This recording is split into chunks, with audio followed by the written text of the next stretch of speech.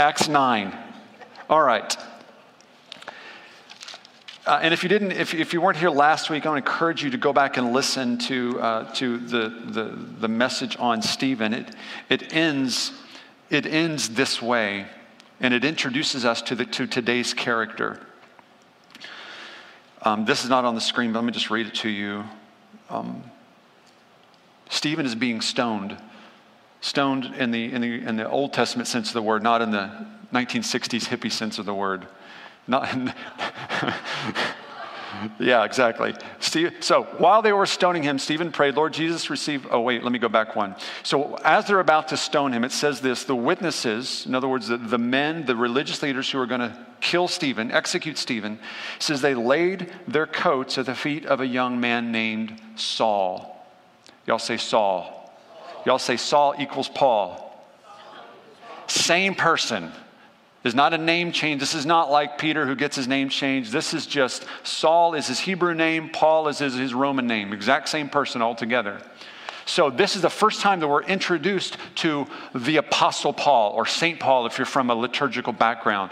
This is the one who's going to write more letters in the New Testament than anyone else. He's going to set the world on fire as a missionary to the Gentiles. This is the first time we're introduced to this young man. And the Bible says something kind of cryptic. It says that they lay their coats at the feet of this young man named Saul. A couple verses later it says, and Saul approved of their killing him. So we're going to learn a few things about it, but notice this, that, that sounds a little weird. Like, okay, why is he like the coat boy, like if I was a kid, I was like, I'd be the one to carry the coats whenever guests would come over. Hey, Brad, take these coats to the back bedroom. It's like, was he just like the errand boy? Really, no. I mean, there's a little bit of Jewish background to this that I don't want to get into, but this was a symbolic action where this young man Saul is taking responsibility upon himself, authorizing this. And the coats, some scholars believe these coats were the talith, were the prayer shawls that Jewish men would wear. And on these prayer shawls, have you ever seen them? On the four corners of these shawls that they would cover their heads and bodies with, on the four corners would be these tassels. And these tassels would sort of be representative of the names of God. It'd be representative of their authority as men. So these men would often, if they were sort of engaging in a legal document, they would often take their sort of this knot of one of their tassels and sort of press it in, almost as a seal, representing this is their authority. And some scholars also believe that when Jesus was coming into to Jerusalem, on what we call the triumphal entry, riding on the donkey, and they say that they threw their coats and their cloaks before him. That wasn't because it was muddy and they wanted him to have a nice path. It was because they were taking the symbols of their own personal authority and laying it down in submission to Jesus. So we believe that that's likely what's happening here, is that they would remove their prayer shawls as an act of authority, and they would give it to this young man, and Saul would be in saying, in essence, let the blood of Stephen be on my own head. I will carry the full authority for what you are about to do. So he takes this upon himself, and the Bible says that Saul approved of the killing. It's the first time we see him. Chapter 8, we're going to skip on past that. We're going to go on to 9. And it begins this way. Meanwhile, Saul was still breathing out murderous threats against the Lord's disciples. I love that phrase. I've been thinking about breathing out. That's just poetic. Breathing out these murderous threats. His role is really sort of threefold. His role is to pursue unbelievers. Now, let me back up a little bit. Paul is a Pharisee. He's a member of the Pharisees, the religious leaders. And Paul gives some of his own background in a couple other places in the Bible. In Genesis and in Philippians, he describes his own heritage as a Pharisee. He was extremely bright, highly educated. He is from some of the best stock of Hebrew Jewish men. He was trained under a rabbi named Gamaliel, who we have met earlier on in Acts, one of the top rabbis of his day. Paul sat at his feet. He learned everything he could about the law. And because of that, Paul says, hey, I had such a zeal for the law. I had such a passion for the law. Now, I want us to get our heads around, really, this is not a bad thing, right? God loves his law. The Bible says that the law of the Lord is perfect, reviving the soul. In Psalm 119, it's full of all of these beautiful descriptions about how the law of the God is so good, the precepts of God are so good, the commandments of God are so good. So Paul has spent his early years, he's spent so much of his time just falling in love with the law of God. This is truth. He reads the Torah. He sees the God of Abraham, Isaac, and Jacob. He understands that there's no shadow of turning, that God is a God of of order and of purpose and of love and compassion and holiness. And Paul says, I love this. I love my religion. I love being part of the people of God. And that's a good thing, right? But Paul also understands that there are threats to that. There are threats to this ordered way of life that has been around for thousands of years, that they're traditions. And Paul's role is to pursue after these threats. These ones who are coming in to disrupt the way of God, who are coming in as an affront to the law of God. They are in rebellion, just like the people of the Old Testament. Some of those were in just such incredible rebellion, and God brought judgment. Paul sees himself as an agent of the Lord, seeking to purge, seeking to pursue, to prosecute, and to purge. He's going after these ones that he calls followers of the way. That was what they called the Christian faith in these early years. The term Christians, it wasn't around yet, right? These were just Jewish men and women who were just really off. They decided to abandon the faith and chase after this Jesus the Nazarene. And Paul says, oh, no. I am not going to let you destroy the people of God with your heresy. So he's breathing. He went to, this is still 9:1. He went to the high priest and asked for letters to the synagogues in Damascus, so that if he found any there who belonged to the way, whether men or women, he might take them as prisoners to Jerusalem. Acts 22 says he also was pursuing them to their death. He had a death warrant. He was able to bring them back to be tried and to be executed. Of course, the implication is that there was a season when he was very successful at doing that. We don't have a biblical record, but it's completely understood that men and women were put to their death because of Saul. Stephen, of course, being one of those. So he's gone to the high priest in Jerusalem. He says, let me chase after these God haters. Give me a letter, give me authority. I will go to the ends of the earth in pursuit of righteousness. I'll go to Damascus. I'll go wherever you want me to go for the sake of the honor of Yahweh. Just give me a letter. We cannot allow this to happen. We cannot allow this movement to grow. We cannot allow the law to be maligned this way. And the high priest says, okay, Saul, here you go. He writes a letter out, sends it to him, go. And Saul is on his way. He's going after people left and right. And his job is to purge the Jewish faith of this rebellion. Damascus Road, this is about noon on the way. He's got some men with him. Verse 3, as he neared Damascus on his journey, a light from heaven flashed around him. He fell to the ground and heard a voice say to him, Saul, Saul, why do you persecute me?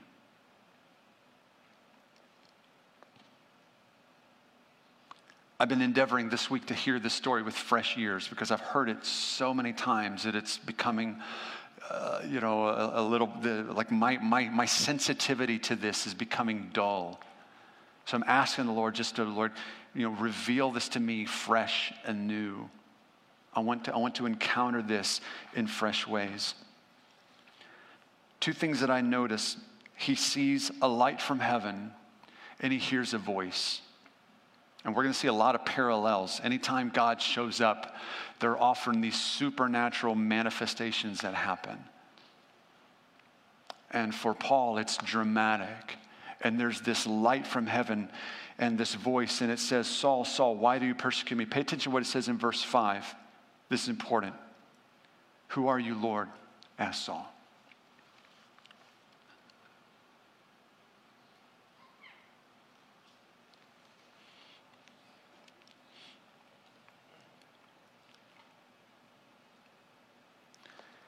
I am Jesus whom you are persecuting, he replied. Now get up and go into the city, and you'll be told what you must do. The men traveling with Saul stood there speechless. They heard the sound, but did not see anyone. Saul got it from the ground, but when he opened his eyes, he could see nothing. When he opened his eyes, he could see nothing. So they led him by the hand into Damascus. For 3 days he was blind, and he did not eat or drink anything. I remember when I was in college, one of the classes I was in was on outdoor leadership. Sort of teaching us how to teach others to use the outdoors in terms of equipping and discipling and leading others. And so we would spend a lot of time in ropes courses, and I remember on one particular training exercise, we were all to be blindfolded. I don't remember what it was doing. Maybe somebody was leading us around. Maybe we were up in a high ropes course and we were just like tethered in, locked in with a carabiner clip, and we had this blindfold on. And I can still now some 25 years later, I can still remember just how difficult and disorienting that experience was. Even though it was just a piece of cloth over my eyes, even though that I knew that it could come off just with the flick of my hand, even though I knew it was sort of just for a set season, the total disorientation of losing one of your senses, of losing your eyesight, and how dramatic that must have felt for Saul. On the road with a mission to purge, believing he's doing the work of God, suddenly there's this flash and his vision disappears and there's nothing but black. And to get up, okay, whatever that was, I'm going to open my eyes and everything is going to be clear. But imagine opening your eyes and there's nothing there. Imagine opening your eyes and it's still black. The panic that must set in. The fear, the confusion. Why? What's happened to me? Did something damage my eyes? And it doesn't go away after 5 minutes. It doesn't go away after 10 minutes. It doesn't go away after an hour or 2 hours. And these men that are with him, they're looking at Saul, the one that they've been appointed to go into lead. They're like, we don't know what to do. We saw the light too. Our eyes are fine. We don't know what happened to you. We heard the voice too, but we don't know where it came from. What do you want us to do, Saul? What do you want us to do? And Saul, I imagine, is sort of groping around. And so he's holding onto his horse. Maybe he's holding onto their shoulders. He doesn't know what to do. He's waiting. I would imagine he begins calling on the name of the Lord to open his eyes again. Imagine he begins praying to Yahweh to open his eyes again. I imagine maybe he goes and finds something to wash the water out. Doesn't know what to do. It's blindness. Finally, I can imagine that after several hours, like, okay, let's just get to the city. Let's get to the city. Let's go and let's find someone that will help us. And he remembers what the Lord said, go into the city and I'll show you what you must do.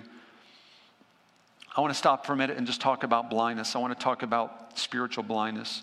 There's a contrast here, by the way. Notice what Stephen says. What does Stephen say? I see the heavens open up and the Son of Man standing there. What is he saying? He's saying, I see Jesus.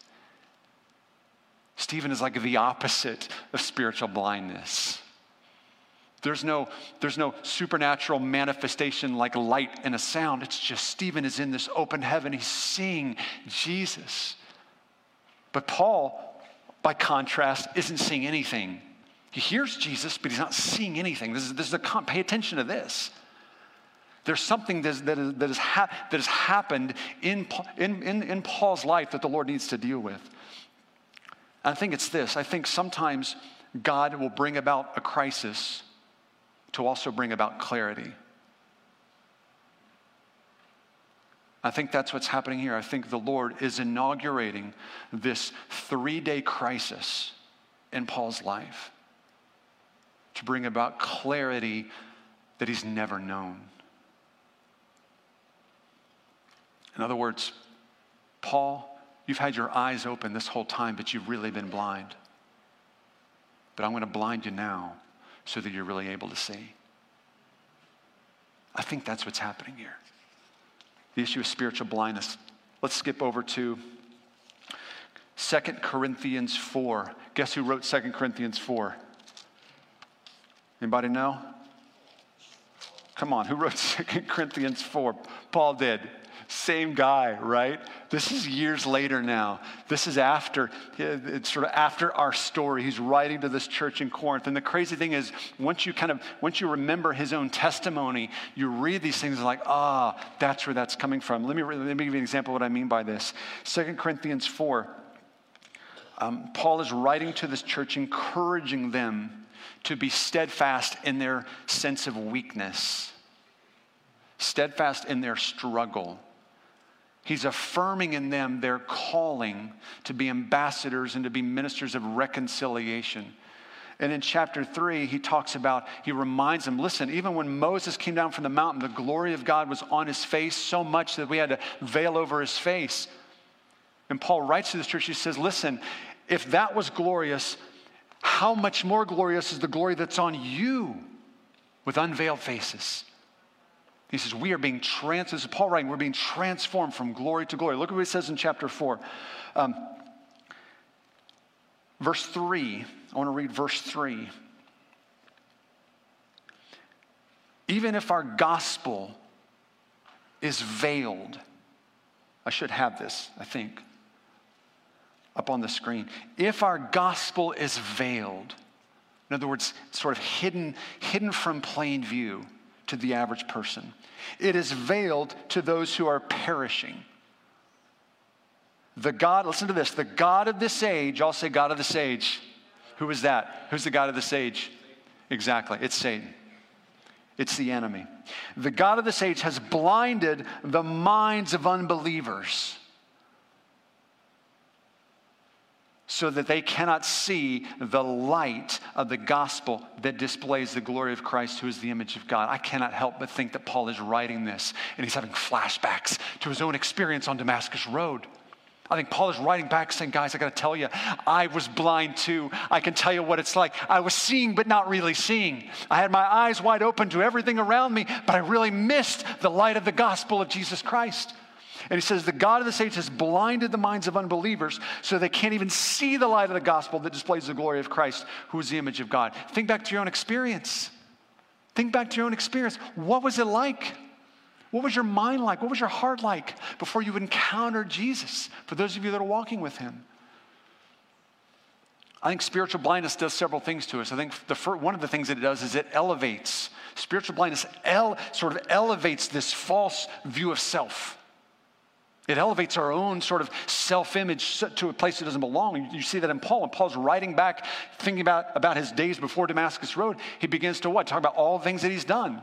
You know, I was zealous for the law. I was, a Hebrew of Hebrews. I was a Pharisee. I was this. Paul knows that part of spiritual blindness means we have such a false, elevated view of ourselves. It also dulls our minds. 2 Corinthians 3:14, go back a few verses. Chapter 3, verse 14, but their minds were made dull. For to this day, the same veil remains when the old covenant, in other words, when the old law of the Old Testament is read. It has not been removed because only in Christ is it taken away. Paul's saying, listen, when you have that spiritual blindness over your heart, your mind is dull. You're not understanding reality. You're not understanding truth.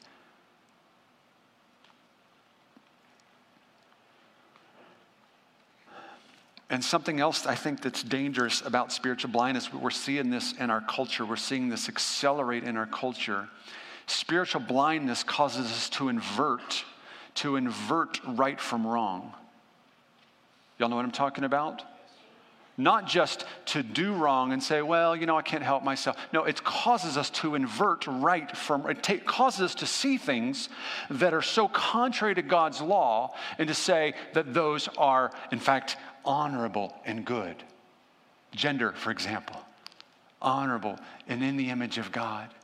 Spiritual blindness causes us to look at that and say, oh no, that's limiting. And we're now in a month of pride, a month of celebrating this spiritual blindness. We love people. We love anyone. We love everyone unconditionally with the love of Jesus. But there's a spiritual blindness that causes us to look at something that God has clearly said, that's not for my heart at all. And for us to say, but we want to honor that. We want to celebrate that. And this, we see this in Paul. Paul is pursuing truth. He's pursuing what he believes to be the right thing. He's pursuing what he believes to be the heart of God.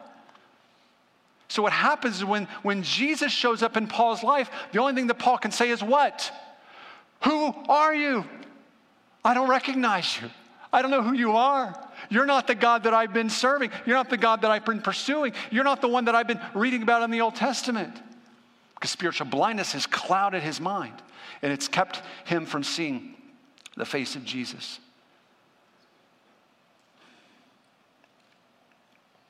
The God of this age has blinded the minds of unbelievers so they cannot see the light of the gospel that displays the glory of Christ. It keeps us from seeing the truth of who Christ is. So now let's jump back. By the way, what's the antidote to spiritual blindness? I think it's we have to, by an act of faith, when light is given, when revelation is given to our heart, we have to make that choice. Will I stand in agreement with the light that I've been given now? It may not be full. It may not be complete. It may not be, a total revelation of who God is. But with a little truth that I've been given, will I stand in agreement with this? Paul says this. He says, when anyone turns to the Lord, the veil is taken away. When anyone turns to the Lord, the veil is taken away.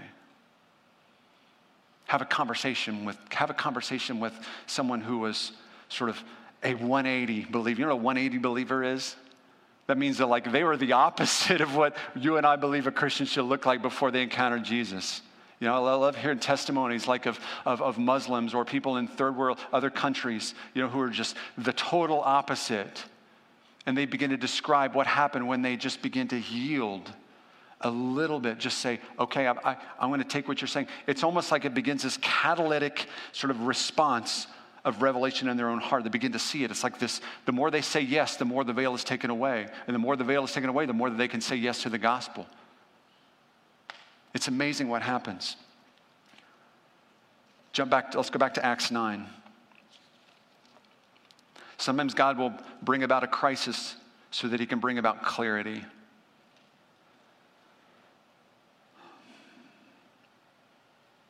Three days of blindness, 3 days of being taught to see by the Holy Spirit. We talk about this being Saul's conversion on Damascus Road. I don't think he was converted on Damascus Road.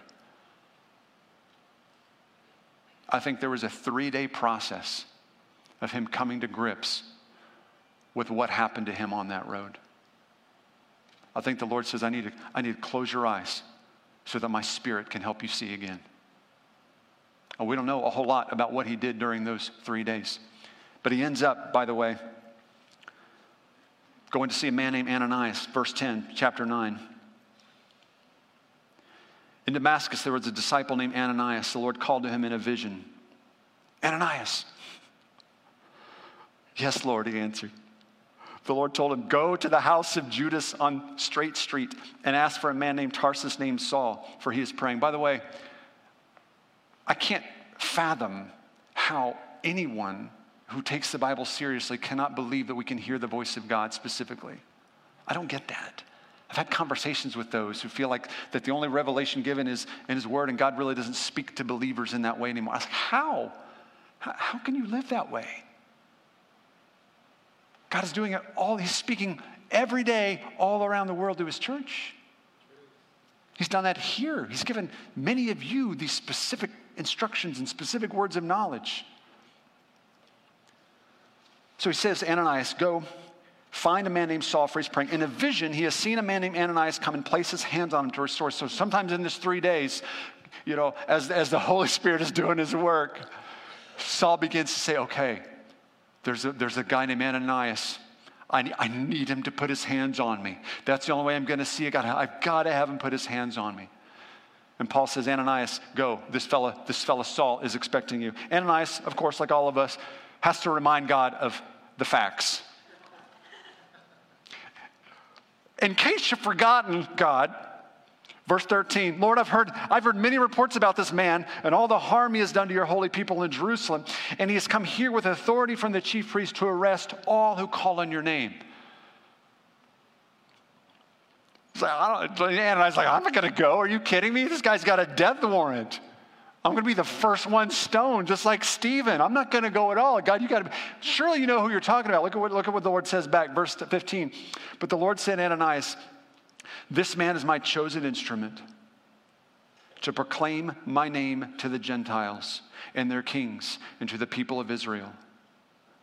I will show him how much he must suffer for my name. That's a heavy word right there.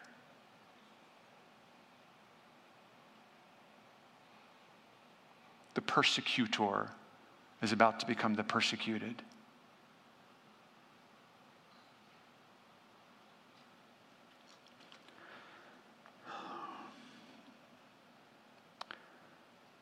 And so Ananias goes to the house, enters it. How does that conversation go?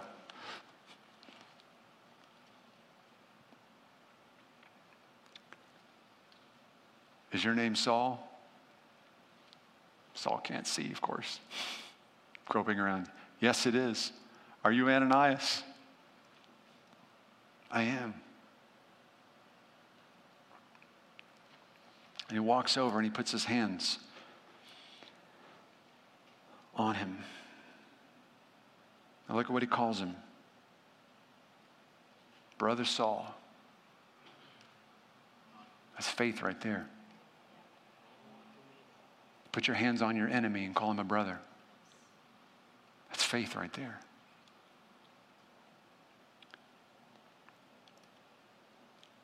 The Lord Jesus, who appeared to you on the road as you were coming here, there's more of this prophecy. Paul's receiving this. Or Ananias says, the Lord has sent me so that you may see again. That's one thing that's going to happen. The Lord's going to restore your sight, Saul. You've been blind for 3 days. Are you ready to see again? I am. Oh, am I ever ready to see again? But he's also going to fill you with his Spirit.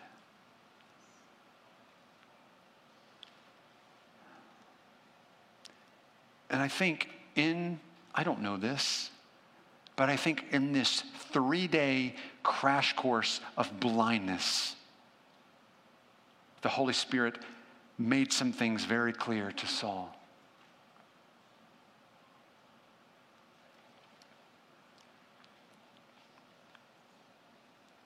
So verse 18, immediately, check this out. This is weird. Something like scales. Luke, buddy, you're a doctor. And all you can say is something like scales. Luke's like, I'm sorry, I don't know what they are. I've never seen them before. It's like it's this sort of physical manifestation of something supernatural. That's all. It kind of look like that. All I know is that when Ananias put his hands on this man, something came off of him and someone went into him. And he could see again. He got up and was baptized, and after taking some food, he regained his strength. So he lays his hands on, sight's restored. By the way, Acts 22, this is interesting. Acts 22, Paul is recounting his own testimony in front of the court. Check this out, Acts 22. He's telling this same story now some years later. He's going exactly same thing we just read. He says this, he says, a man named Ananias came to see me. He was a devout observer of the law and highly respected by all the Jews living there. He stood beside me and said, Brother Saul, receive your sight. At that very moment, I was able to see him. Check this out. Then he said, the God of our ancestors has chosen you to know his will and to see the righteous one.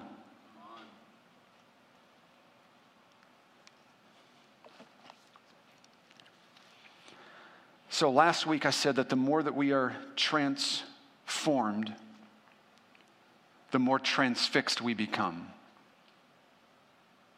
I want to flip that around today.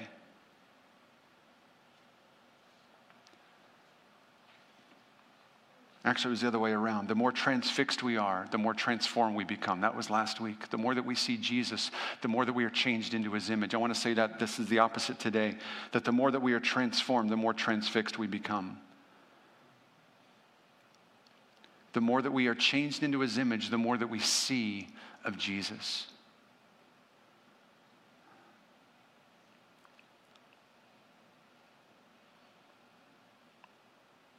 I believe that the Lord wants us just to get a vision of him again. I think he wants us to walk in that season of just looking at him. I was looking in Revelation 4. Worship team, come on up. I was reading in Revelation 4. Boy, it's one of my favorite parts of God's word. Revelation 4, it's another vision of an open heaven. It's another vision of what's happening in the heaven in real time. And it describes these 4 living creatures.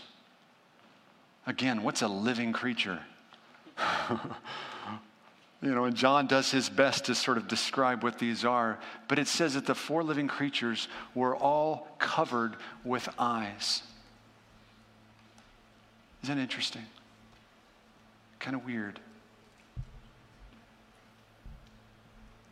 But I'm convinced it's because 2 eyes are not enough to fully take in the glory and the majesty of God. These creatures were made to see Jesus, covered with eyes. And every time they look at him, what happens? Worship pours out. Worship pours out again and again and again.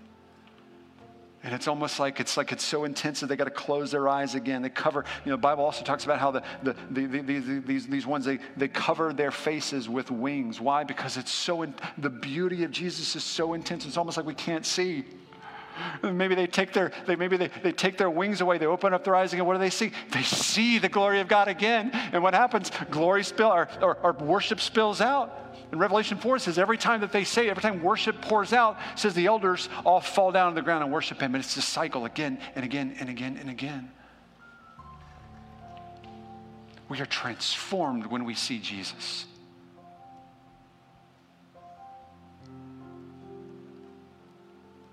We are transformed when we just say, Lord, help my blindness. And as we just say a little simple yes to him, he just gives more revelation, gives more glory to us.